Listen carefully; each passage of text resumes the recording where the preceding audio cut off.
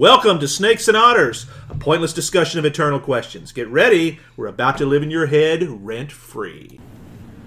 Welcome back to Snakes and Otters, episode 119. I am Martin. And I'm Robert. And I'm Francis, somehow sitting in the captain's chair this time. Not sure how that one happened. We're back to history, guys. Well, we took a vote when you weren't there. And... That's right. But I would not have this episode in anyone's hands but yours, Francis. Oh, you are so kind, sir. I'll have to slip him a few shekels later. We're going to talk about... I guess this is different. It's a history episode, but it's probably more of a study of economics in a little bit. You can't not do this one without that. Certainly for the topic, you can't talk about this part of this movement in history without talking about the economic. But there's a huge political impact as well. Right. So, as well as military. That's right, which is going to be the more interesting part here. But it's the rise of fascism. That's what we're talking about here. We covered the battles. Right. And that's good, but it's empty unless you are covering, well, how did we get in this damn mess anyway? Yeah. So, it's not enough. We always maintain, of course, you can't understand the 20th century without understanding World War I. Right. But what does that really mean? Yeah. And this is the period between the wars that that you have to try to make sense out of. Which is what they were trying, ultimately, is what they were trying to do anyway. They've just gone through this horrific upheaval of everything. And rather than this is not a spiritual thing, although I'm sure that went on for many people, it's more about, well, now what do we do? Yeah. Because the old ways didn't work. And part of it got bad when with imposition of new ideas that were foreign to certain people. We'll kind of talk about this. But before we get into the history of it, I want to talk about what the hell is fascism. Depends on who you ask. Well, that's right. Exactly. And if you ask a 19-year-old, I think you'll get a different answer. One of the reasons why we see the need to lay this out from an economic perspective. Well, economic and political. Well, I'm going to start at the basic with economic. Because it's easy to see the difference there. Yeah. And recognize that, to be honest, practically speaking, they don't end up looking different sometimes on the street. But they are intended to be. Fascism is, from an economic perspective, where the government controls the means of production.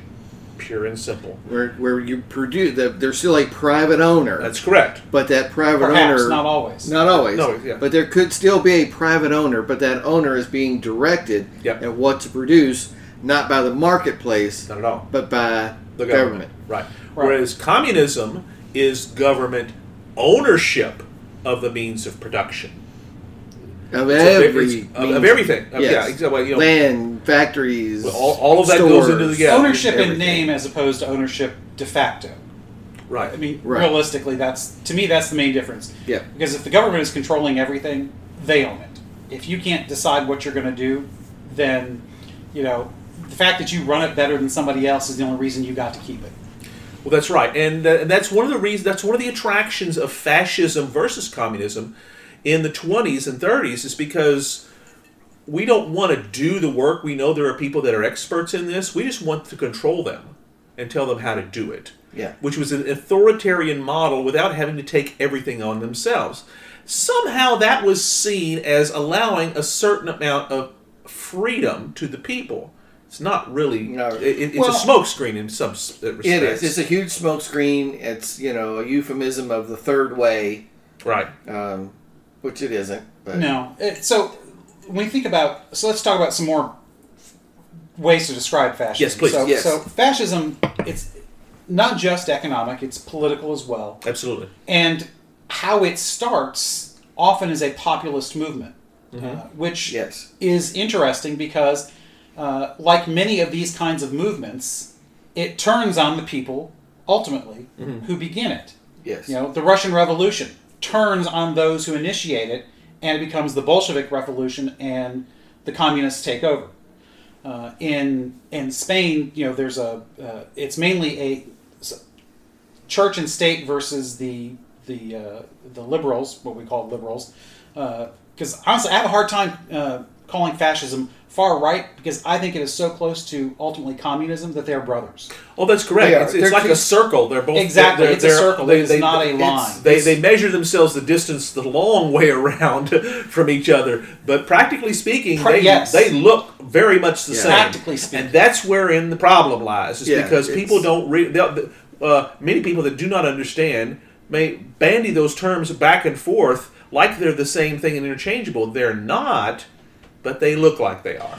Well, and when we look at these kinds of movements, in Germany it is called National Socialism because that's what it is. It's literally the government controlling everything, but it's with that nationalistic intent, and that's very important because Very much so, yes. every country loves its patriots. Not every country is so good with the nationalists running things, and it's a very subtle distinction. There's a difference between my people and country are fantastic, and I want everybody to be like us, as opposed to my country is so great and fantastic that we are better than you. Yes, And we want to Yeah. either eliminate or take you over. Yeah, subjugate, Subjugate, or yes. also, you're bad. By force. We're going to do something about you. There's whatever that always looks like. a element of force in these situations Right. as well. Just Yeah. like with the communists. It had to be through revolution. That's right, Right. because communists believed in a worldwide revolution that they were not willing to back away from. I mean, that's why the wars in Vietnam and Korea were all so worrisome, because it was, the communists have the aim to take over everything, and we're seeing it happen, so Right. we must push back. That's the intention. because it's two sides of the same coin. And I'm glad you used the word Bolshevism, because that's more than communism. That's what you really have to describe. The Russian Revolution became not a communist revolution, but they specifically said it is a Bolshevik socialist revolution. Correct. And the difference then becomes, like you said, Francis, socialism, the Marxism, Leninism is a workers' revolution that is supposed to spread everywhere. Where fascism then makes a change, even though it's, in a practical sense, not any different. Nuanced. The practical difference then becomes throwing out the idea of a worldwide revolution and substituting ultranationalism, as Robert's saying.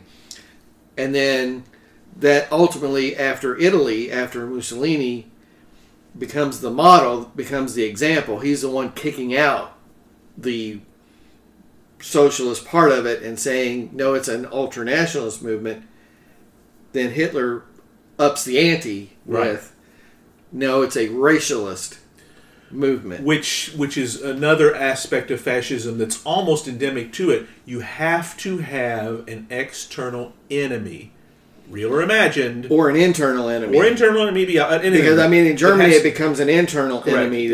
How this takes hold is The the Jews Jews stabbed us in the back. Yeah, exactly the phrase. Stabbed us in the back. Exactly. That's why we lost the war. Fascism because can we're the best. only survive and thrive because sooner or later control gets very wearisome for no Yes. reason.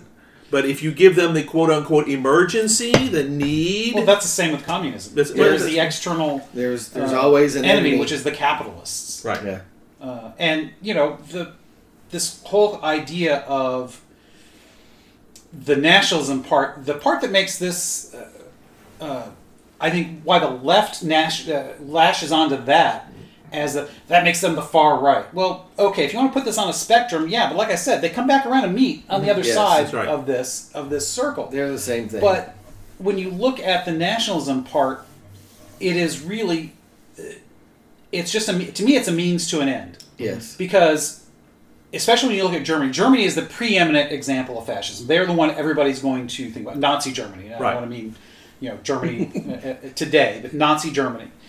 Because they were the most successful at it. Right. They Although were. you can make a case Spain was, because Spain stayed out of World War II. Well, but and Spain lasted until Franco's death in 1975.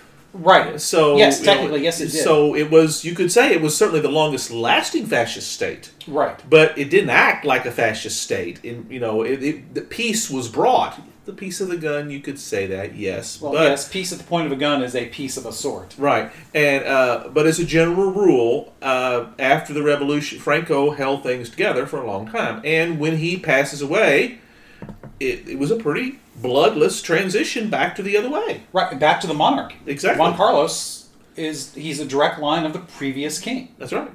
So when we look at when fascism takes control, one of the most common things about it is expansionism, just like communism. But communism is expansion of the movement, Right. ultimately Spreading the revolution. spreading the revolution, ultimately under the direction, if not control, Yes. of the Soviets in Russia, in Soviet Union. Whereas with fascism, it's about, as Germany puts it, Lebensraum, That's right. Yeah. which is living space. We're not going to convert you to our way of political work. We're going to take you over. Well, and we're either going to push you out Yeah. or exterminate you, one way or the other. No, that'll do it too. And we are going to colonize. Germany's intent was to colonize. Colonize Eastern Europe. Exactly. Hey, this is really nice land. Too bad there's already people here. Hey, I think we can fix that. We can fix that. Let's just get rid of them. Exactly. And Which is also what leads to the Holocaust being not just the Jews. It's those people in Eastern Europe that were initially the most vocal about opposing them and being dissidents, however you want to put it. The Poles were from some of the very first. They went in there and they just, I mean, that was seen as, this is ours and we will just exterminate Well, there is you. a long history of back and forth with Germany and Poland over which country should be in control of that particular piece of land. Right. So, and plus that is also the buffer state between Russia and Germany. Which was one of the reasons it was. I mean, it goes back, the Teutonic Knights and all that sort of stuff like that. Slav versus Teuton and, Right. and the whole bit. It's a very old story. It's a very old story. So that, I think, is one of the most important differences between communism as we see it, because obviously it's not true communism. It's because the revolution may happen, but the ultimate end never appears. Right. And it never will, because once the revolution happens, just like with socialism, a dictator takes over.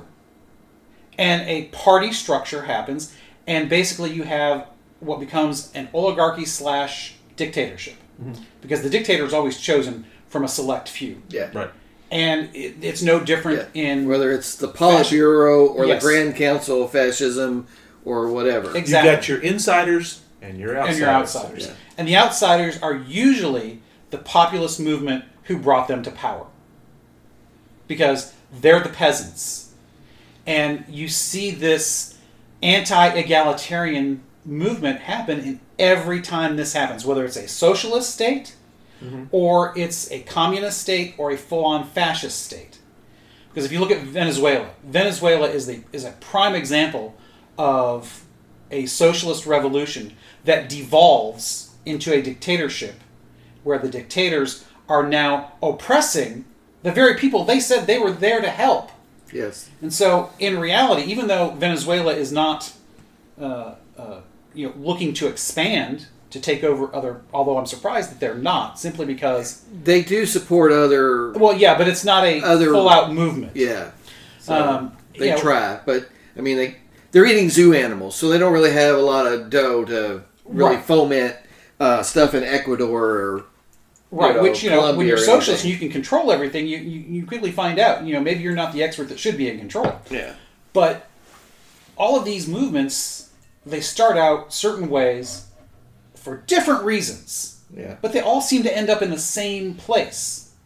Because they're the same thing. Eventually, they're the same thing. Eventually, they're the same thing. So, fascism and socialism and communism and Bolshevism are all the same thing. They all suck. That's a pretty blistering indictment of the whole thing. Pretty much. So, they all suck. It's meant to be clear-eyed in looking at this, because we have the benefit of hindsight for this, because it's not like we're just pontificating here. All of these things there's a historical basis for all these failures that eventually they go belly up. They assume room temperature, as someone once said. But so that's a good layout of these differences, like you wanted to do, Francis. And I think I'm cutting Robert off, but no, you're good. Okay. You're good. So now, though, I want to push you a little bit. Take us to, well, how does this get started? I mean, whose idea was it? Whose big idea was this? Big ideas usually suck too, by the way. Okay. Well, this Depends on the purpose. Because all good philosophical movements are built on a big idea, but it's what you do with it. Yeah, well, I mean, anybody that's ever walked into a room and said, "What's the big idea?" usually is encountering something horrible. Yeah, well, that's true. What's the big idea? Well, we've already talked about the crucible of all this. It's World War One. Yeah. It's and the world was a world unmade. To steal from G.H. The last of the monarchs, with the exception of England, go away. Right.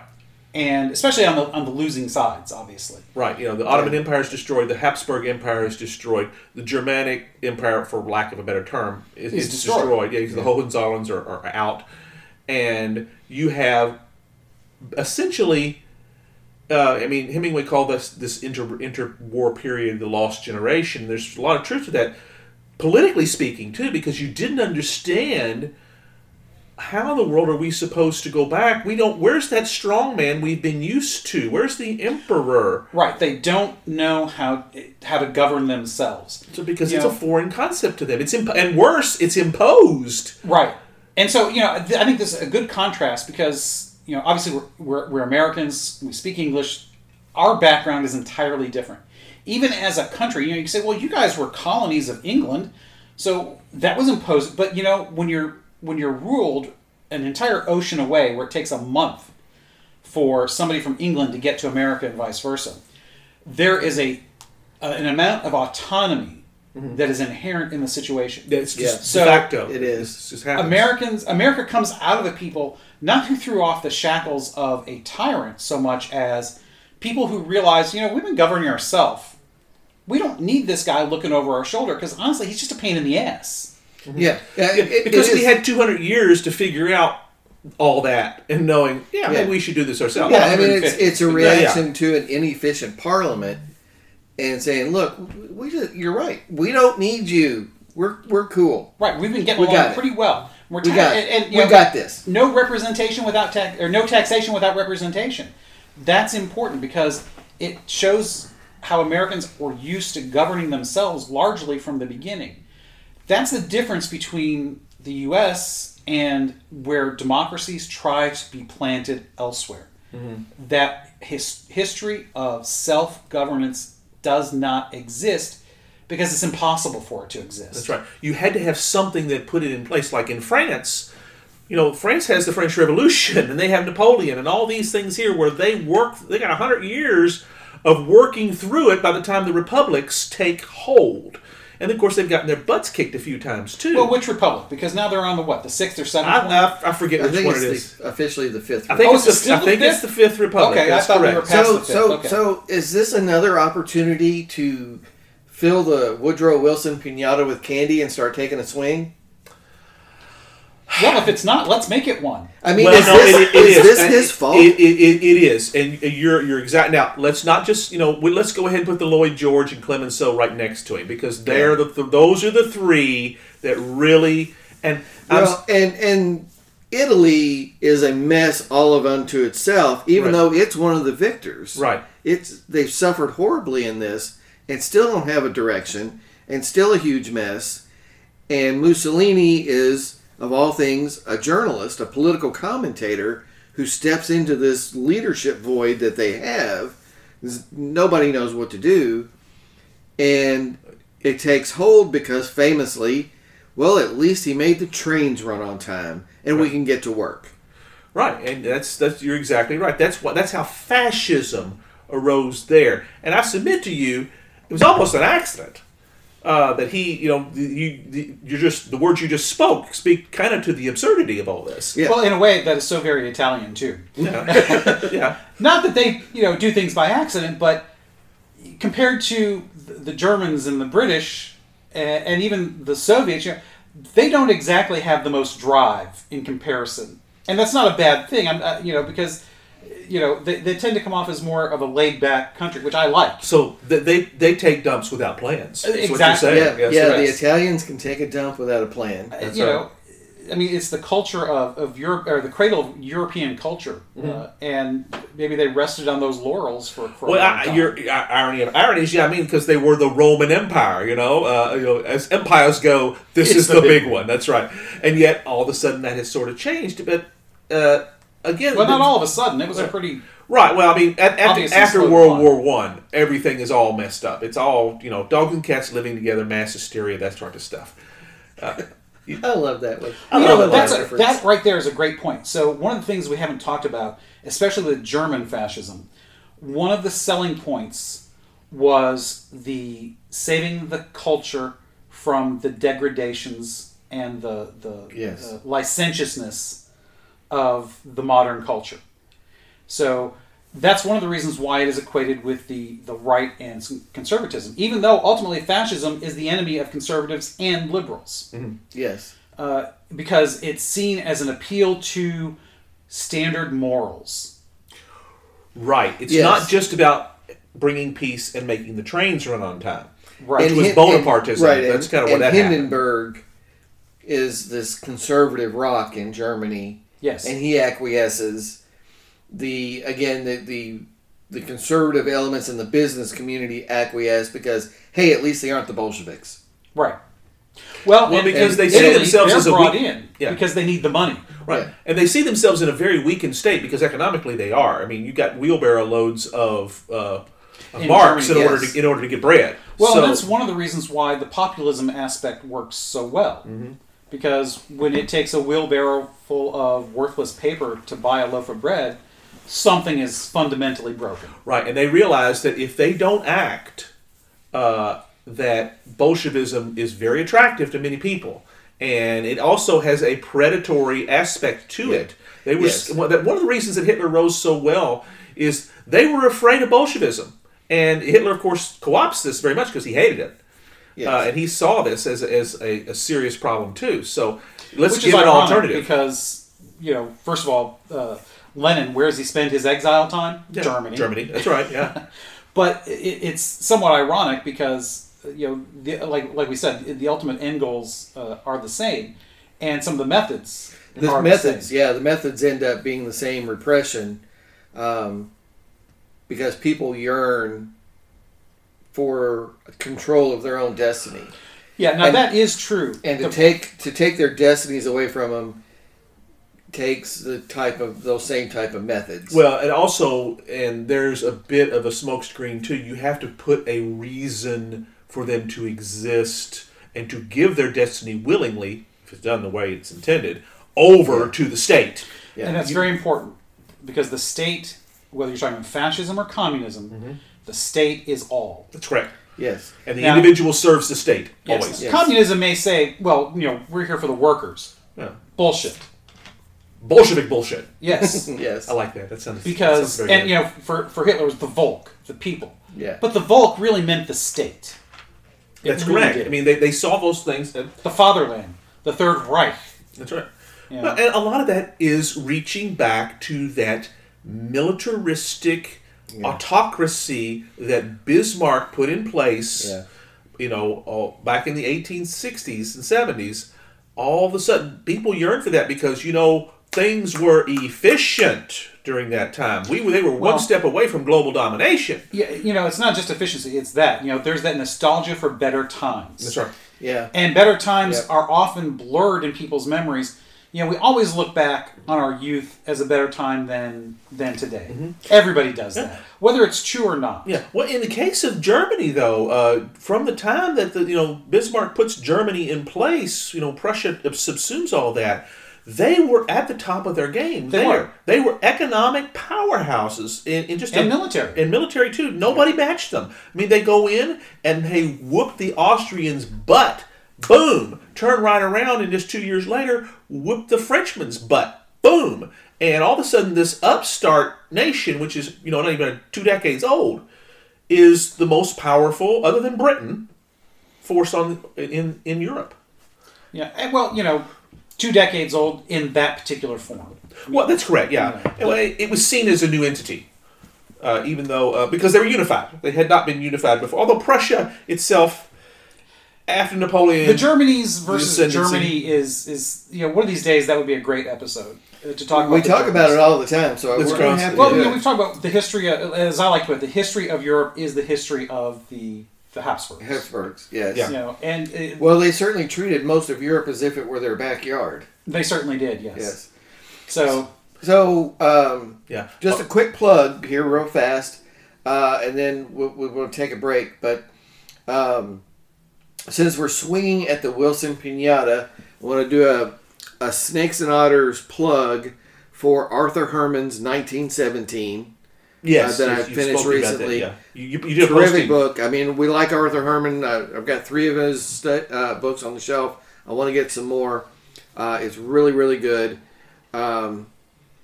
You really get to see the parallel in this idealistic thinking and how it blinds you to practical realities. And I think it's the best description of the Russian Revolution I've read so far.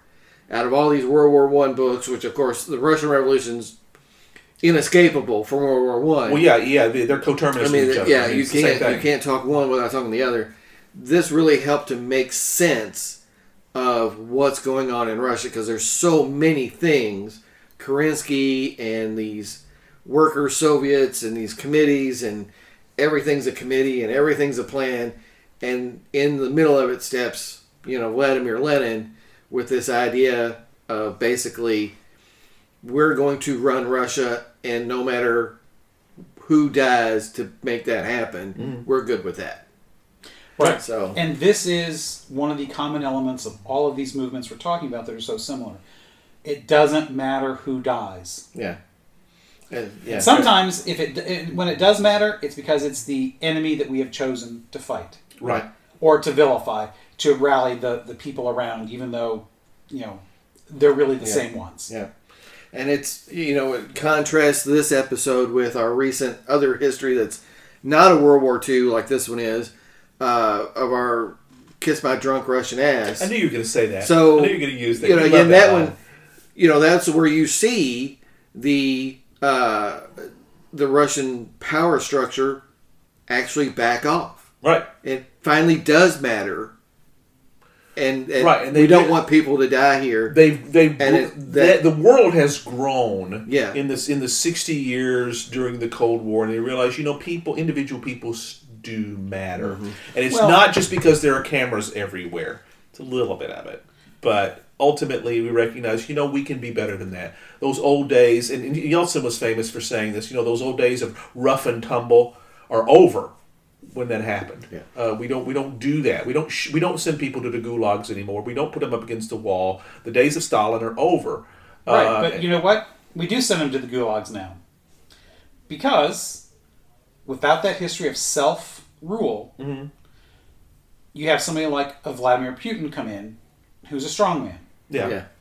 And he very well could end up being, what history would say, well, he was the post democratic Russia dictator. Because realistically, that's what he is. That's what he is. It appears that way. There's yes. just not a quote ism behind him. Other than Putinism. Yeah, I was going to say, is Putinism a thing? lining his own pockets is basically his deal, Okay. Basically, yeah. and he has to keep power to keep lining his pockets. And as soon as he's not in power, he won't be able to line his pockets, and he's going to end up like Mussolini. Well, and he's a great example of so many of these guys who are the ultimate narcissists. Yep. Because you don't become a dictator without being a narcissist. Thinking that you are the savior. The savior, yes, the savior Only complex. you have the secret knowledge Yes. in order to make I'm this the only happen. one. I'm the only one that can save Russia. Yeah. So Exactly. So, what time is it? it's bourbon time. Bourbon time. Bourbon time. Bourbon break time. Francis, you're captain. Why don't you go first, brother? Well, I'm drinking your quarter horse, sir. I had you. We're here, at Studio M once again at Nakatomi Plaza, down the hall, behind the waterfall from Ellis's office. That's not exactly That's pretty right. close. It's yeah. pretty darn close. Down the hall from Ellis and behind the waterfall. Behind the waterfall, exactly. And we changed up Studio M this time, and That's right. I we're in decided the comfy chairs. The comfy, yeah. I I like decided this. let's try to do it comfort. I'm throwing the laptop screen wirelessly on the big TV, so we'll be able to kind of track what's going on here. Right, we can see when our levels are too high or too low. And we can monitor our time a little better. And, again, on the couch, comfortable. That's absolutely, Exactly. that's right. Yes. And drinking some of your wonderful bourbon, sir. That quarter horse bottle that we still haven't finished. He asked me, "What do you want to drink?" I said, "Whatever you want to finish off first." So it's the quarter horse. Quarter horse and Old Tub, and then we're going to save the Woodford, I think, maybe a little bit. That's fine. That's fine. So, But quarter horse is always smooth. It is always clean. I like it a lot. See, I don't call this one a smooth one No? compared to most of the ones we call smooth. I think this one, I don't call it harsh. Right. Yeah.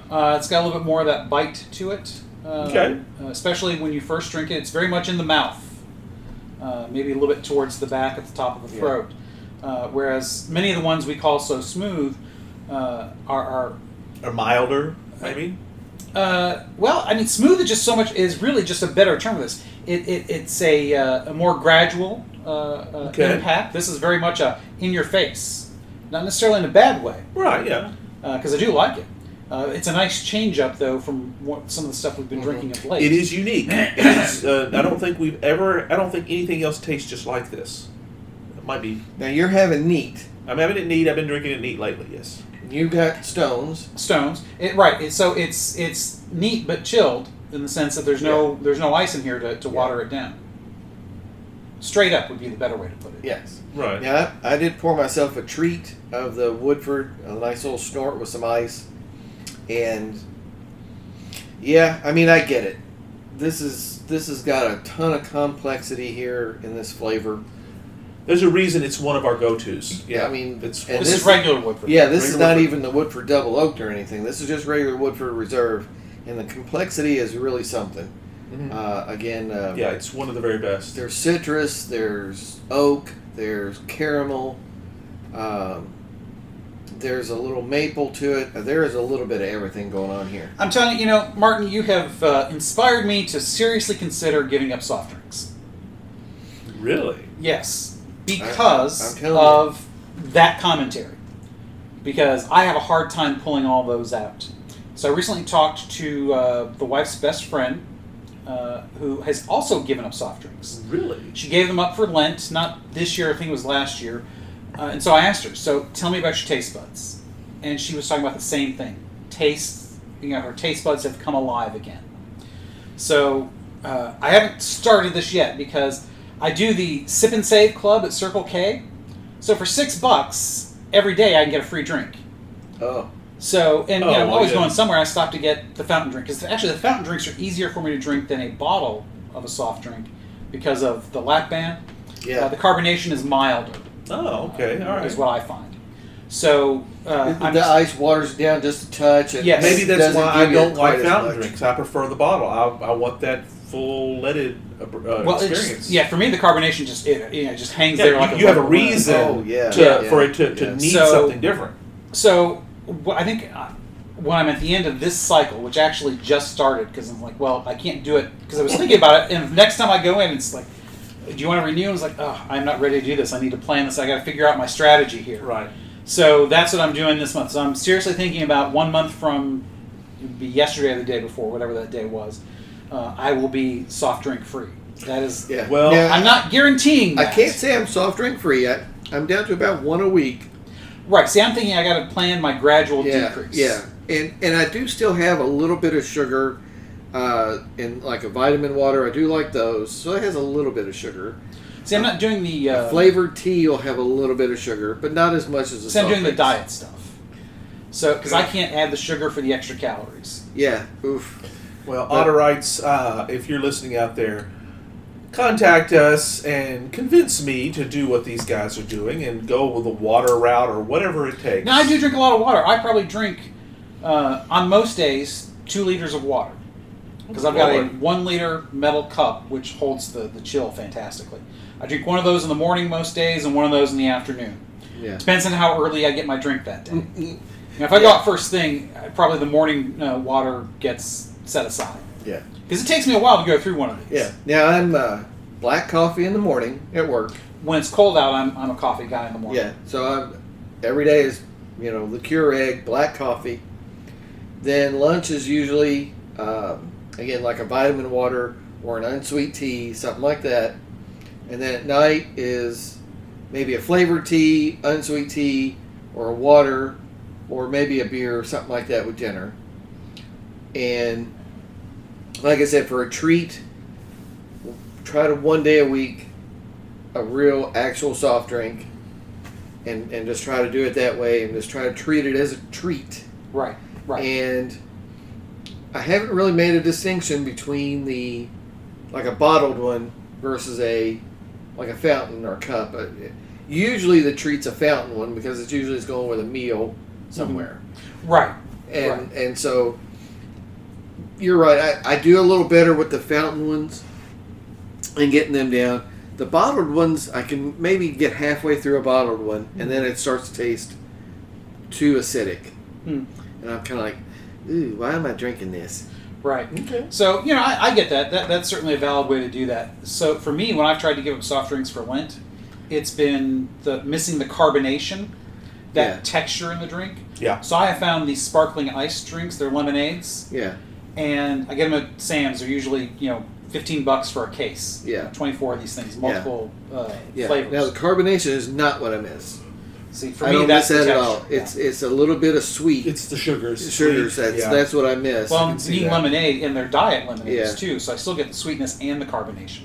So we went from bourbon to diet drinks and how to give up soft drinks so that the bourbon will taste better. Tastes better. All right. Because That's it's the reason. priorities, people. Priorities. So, Amen. yeah, I don't want to make it seem like I'm some kind of hero. I'm not doing CrossFit or anything here. Right.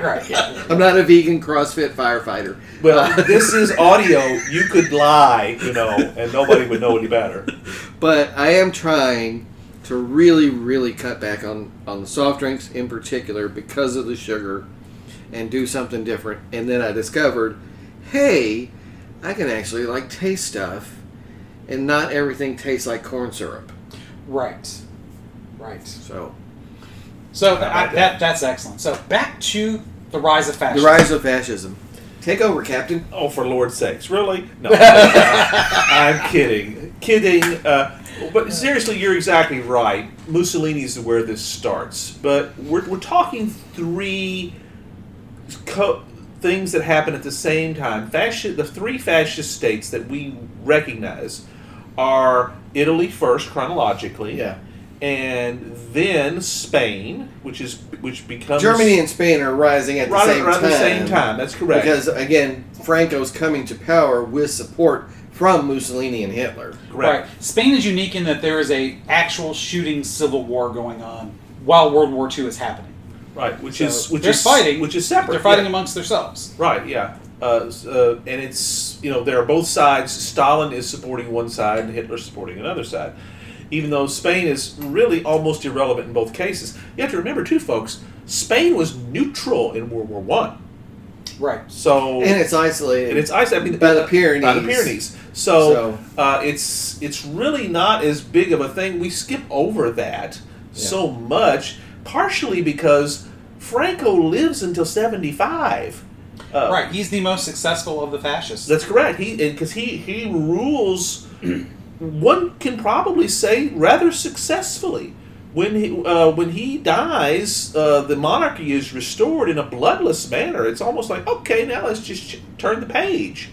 So fascism succeeds there, whereas it succeeds as a political event, right, as opposed to the tragic and catastrophic downfalls in the other three countries that we associate with fascism, which is Germany, Italy, and Japan. right.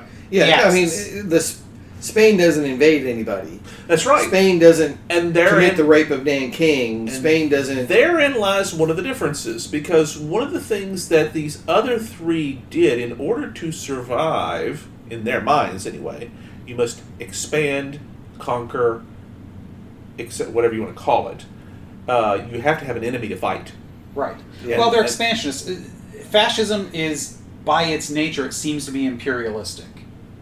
Yeah, that's something there that it's not endemically so. Economically, there's no necessarily Well, connection it's to that. imperialistic just so is communism, Right. generally speaking, because it wants to expand its power. It does it in the Well, name of nationalism, yeah, as I mean- opposed to the workers of the world unite. When you think you're right, you want everybody else to get on board. Exactly. So exactly. when you're convinced that your way is the best way, I mean, and here I'm taking another swing at Woodrow Wilson. His idea is the same thing. My way is the best way. Get on board. That's the same idea.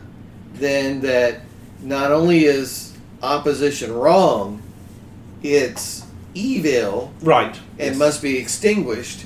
And then you add in these racialist components of, not only are our opponents evil, but they're subhuman and have no value, and they're just in the way of what we want to accomplish. Well, more to the point, they must be removed. yes, it's our And duty. then, like Robert's talking about here,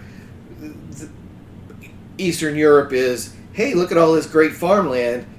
Too bad there's already somebody here. Right. The Italy probably Japanese has- are yes. doing the same thing. Absolutely. Hey, look at China. Look at all this great farmland. Too bad there's somebody already here. Look at Korea. Look at Philippines. Too bad there's somebody already here. Look at all this they're oil. Yeah, they're less than us. So We can hey, get rid of them. We will take it because we can.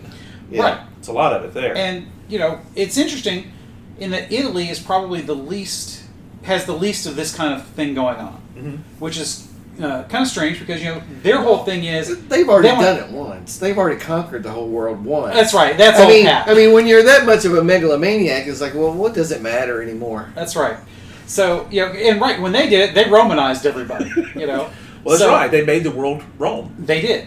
So, their whole point is they want to control the Mediterranean. Yeah, Adolf. They this look is, at this This is old strictly. hat. Yeah, they look at this, I think, as an expansion of their influence and economic power, In Africa in particular. and in Africa in particular. They pick Ethiopia, Somaliland as easy targets. Right, and the targets they pick, there's going to be certain pushback from the other colonial powers who Yeah. have influence there, Yeah. obviously, but they're also picking softer targets, and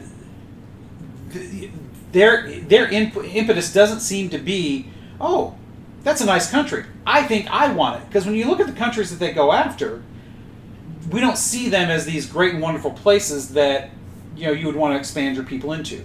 When you're in Egypt, other than along the Nile, the Nile Delta, it's desert. Yeah. Right. Yeah. Nobody really wants to Well, live I in the think desert. Italy also kind of understood its limitations. You can't go after the big ones, so we have to find the little bully that we can beat up. There's probably an element to that. Yeah. We can whoop these guys. We're fine Probably- with letting Adolf be the big bully, but we'll be the small bully in his shadow. Yeah, the toady. So, Right. yeah. Well, and Adolf, he's got all of Europe, whereas we've got the Pyrenees, or not the Pyrenees, but we've got the Alps. The Alps. Somewhat as a physical buffer. Although once the airplane is invented, that really doesn't matter anymore. Right. And Italy has always seen the Mediterranean as their pond. No, that's what Yeah. that's what Their Mediterranean swimming pool. means. Yeah. Right. Mariantinum is our sea. That's what it comes from. So, right, exactly. So they want to reestablish that. I think that economic. They're unique in that aspect. I think that they are less of that racial aspect when you compare them to Germany and Japan. Spain being mainly a civil war thing, there's less of one there as well. Yeah, in Spain, it's this leftist government is being influenced maybe by the Bolsheviks. They're destroying the church. We don't want that. We're upholding the church and all that. So, but there's also, I want to make sure we really hit this hard, because again, there is this huge piece of this that is coming out of World War One of, we shouldn't have lost. Oh, We've you mean been stabbed in the back. Yeah, the whole.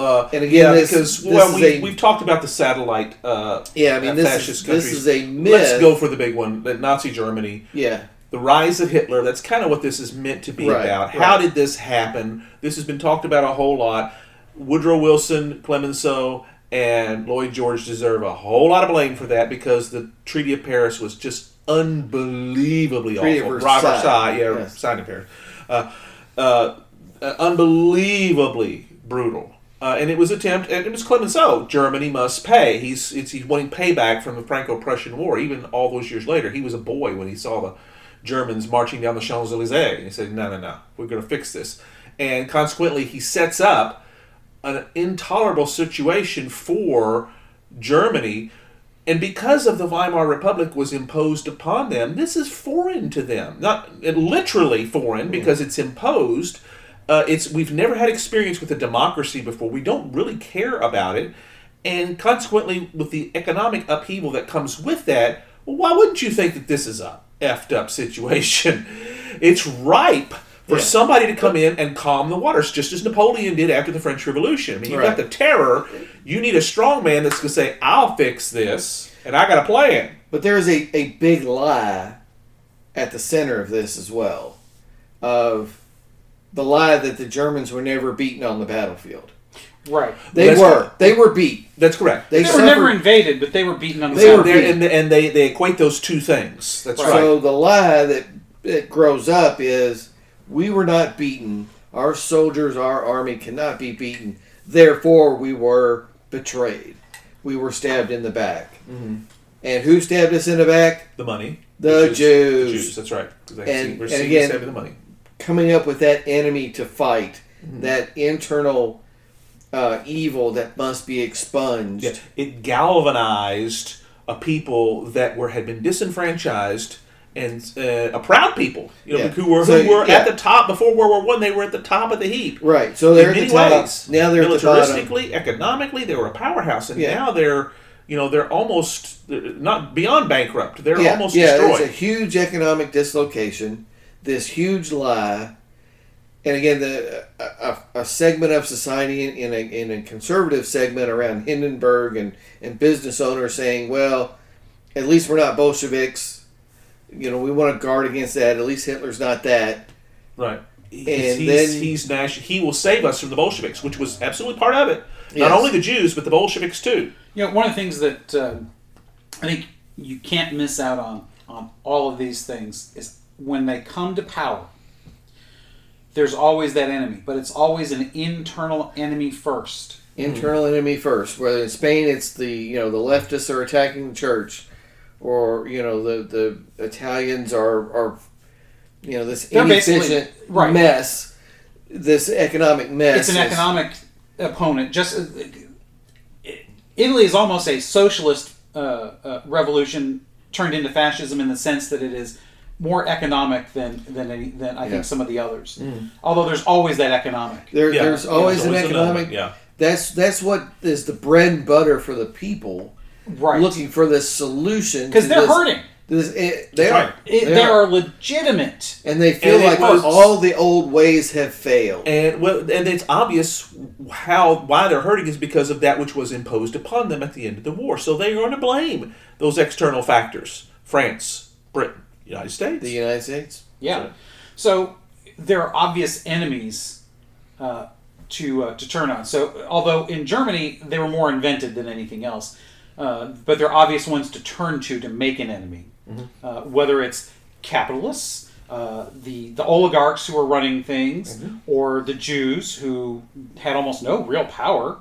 So how you can stab somebody in the back when you have no power is beyond me. But that doesn't matter. They were fully integrated into German society. Right. Very much so. Most German citizens who were Jewish thought of themselves that way. They were German citizens who were Jewish. Citizens. So they were not some huge, powerful faction. That was a huge lie built up again. That was Hitler's own who is to blame self-delusion, because he starts with a lot of that. But he finds others that. To be fair, though, let's I don't want to minimize. Anti-Semitism was still alive and strong in Germany at the time. They were integrated in the sense that there were no ghettos that they lived in, like there had been in prior centuries. So they were part and parcel. I mean, they fought in World War I. Yeah. They fought in the German army. And many of them won medals that would later be, would have been denied, or they might have been given some leeway early on because they had those medals. Yeah. But very quickly that goes away, because once you get to a certain point, it doesn't matter anymore. But business, academia, all of that They're all completely integrated in German society. But still, nobody likes them. That becomes part of the lie, too, is, see, they're everywhere. Yes. They're everywhere. They're undermining us in every aspect. Exactly. You know, people today like to talk about, as if fascism, the way we understand fascism to be, could happen anywhere and everywhere at any time. We're just, a split second away from it happening. You're a finger snap from fascism. And while certain people on both the left and the right imitate what all of these movements have done, I don't think fascism could happen barring such an incredible catastrophic event that the very fabric of society falls apart. Right. And I'll give you a good example of that is V for Vendetta. You remember? It's a parallel. Alan Moore did a parallel of what if the rise of Adolf Hitler took place in England during this time. In fact, the Chancellor Sutler, Sutler Hitler. That was the Aaron. It was meant to be a parallel on that, and there was disease, there was experimentation, all these sort of things that happened that caused this economic upheaval. It doesn't happen in a vacuum. You have to, and the way it's portrayed is because of all these things that happened, you turned to a man who promised to save you. Yeah. And all he asked for was your silent and obedient consent. And that's kind of part of the key is, again, what Robert's talking about, there are bulwarks against that in the U.S. Right.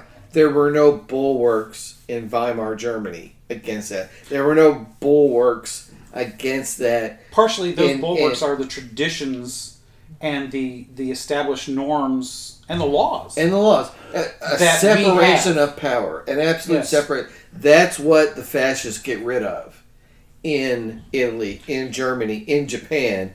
There is no separation. Right. There is whatever we say goes. It's now law because there's no separation. When Hitler becomes chancellor, there's no limit to the laws he can push through the Reichstag. That's right. Right. And so when they push through the idea of, well, we don't need elections anymore, I got this. Mm-hmm. There's nothing in established law of Weimar that says... It's like Charles I disbanding Parliament. Yeah. Where he rules by fiat. It's essentially the same thing. Right. We have that bulwark of, no, that can't happen because this must be in place. Right. And this is where, and I think Alan Moore is probably the most famous example for guys like us because we know the comic stuff. Yeah. Right. Who have almost this fetish fantasy of supposedly right-wing fascism coming from what we would consider a normal conservative party in either the U.S. or England. Right. Because it's almost like they want to have that enemy. This is why I say that the extremists on the left are kissing cousins with the extremists on the right. Yeah. Because they both have this fantasy of somebody is causing all of our problems. Right. And that there's somebody that's going to either have to pay or is driving it. Do I think Trump, for instance, was a fascist wannabe? No, because honestly, I don't think he was... I think he's too much of a goof. Not sure he knew what... Well, when Alan Moore wrote V for Vendetta... Hold on a second. Yeah. But did he employ, either intentionally or not, some of the same characteristics and strategies in many ways? Yeah, because that's part and parcel of modern politics in many ways. Yeah, the enemy, your political enemy, is evil. Anybody who wants to be president is a freaking narcissist. Come on. Yeah. He just happens to be one of the best examples of a narcissist that we've ever seen. Whether you like him or not, I don't see how you can deny that. Yeah. But, and again, not to get into modern politics. Right, we don't he's want to the do one everybody politics. wants to go to in the U.S. Yeah. Power corrupts. I mean, yeah. Yeah, but I don't think that he was that... One, he wasn't that ideological.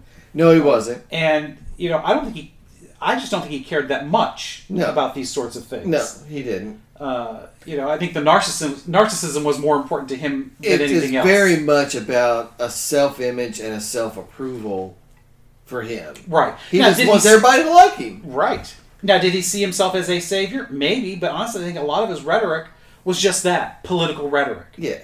So, while there are parallels, the reasons behind them are far different. Yeah. And that's why I think that the left's fetish/fancy of this stuff is not based in as much reality as they think. Yeah.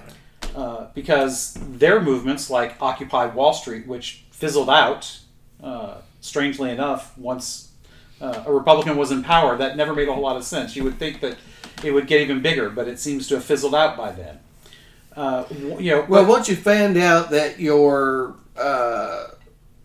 pension plan is heavily invested in Wall Street, and if Wall Street goes downhill, suddenly your pension from your teaching job is going down the crapper too. It's like, well, maybe that's a little, too much. Let's put the brakes on some of that stuff.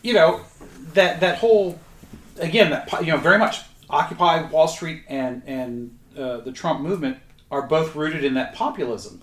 Yeah. And that's where the political people who are in the political they take advantage of this stuff. Populism has to have an enemy. It does. The bankers or Wall Street or the Jews.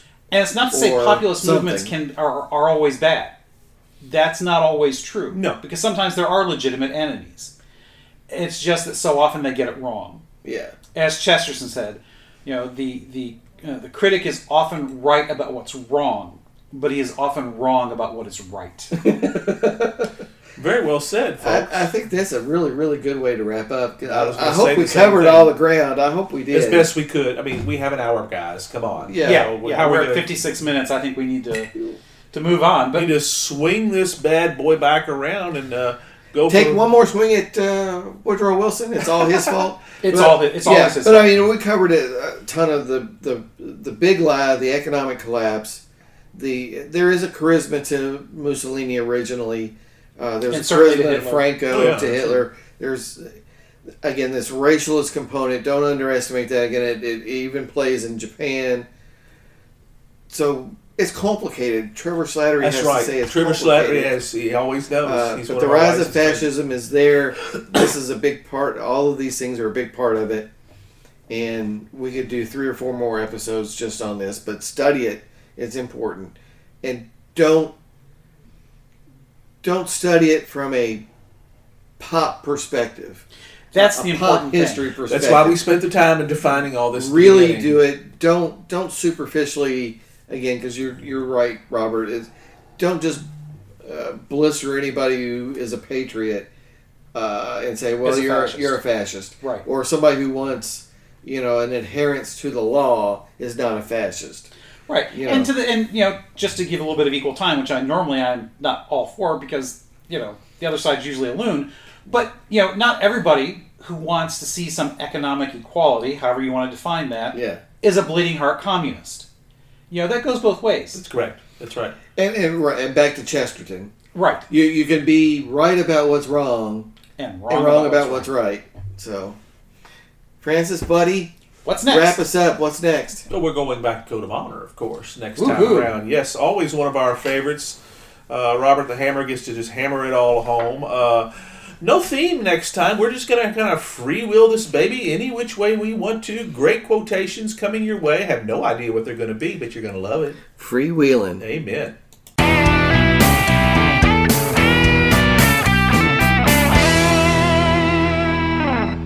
Hope you enjoyed another pointless discussion of eternal questions. Remember, new episodes published every Friday at noon Eastern. Spread the word. We're on all the major podcast platforms. And leave us a comment or review because that helps others find us. We're on Instagram, Twitter, as well as our website, snakesandotters.com. I'm Martin. And I'm Robert. And I'm Francis. Join us next week. Same snake time, same otter channel.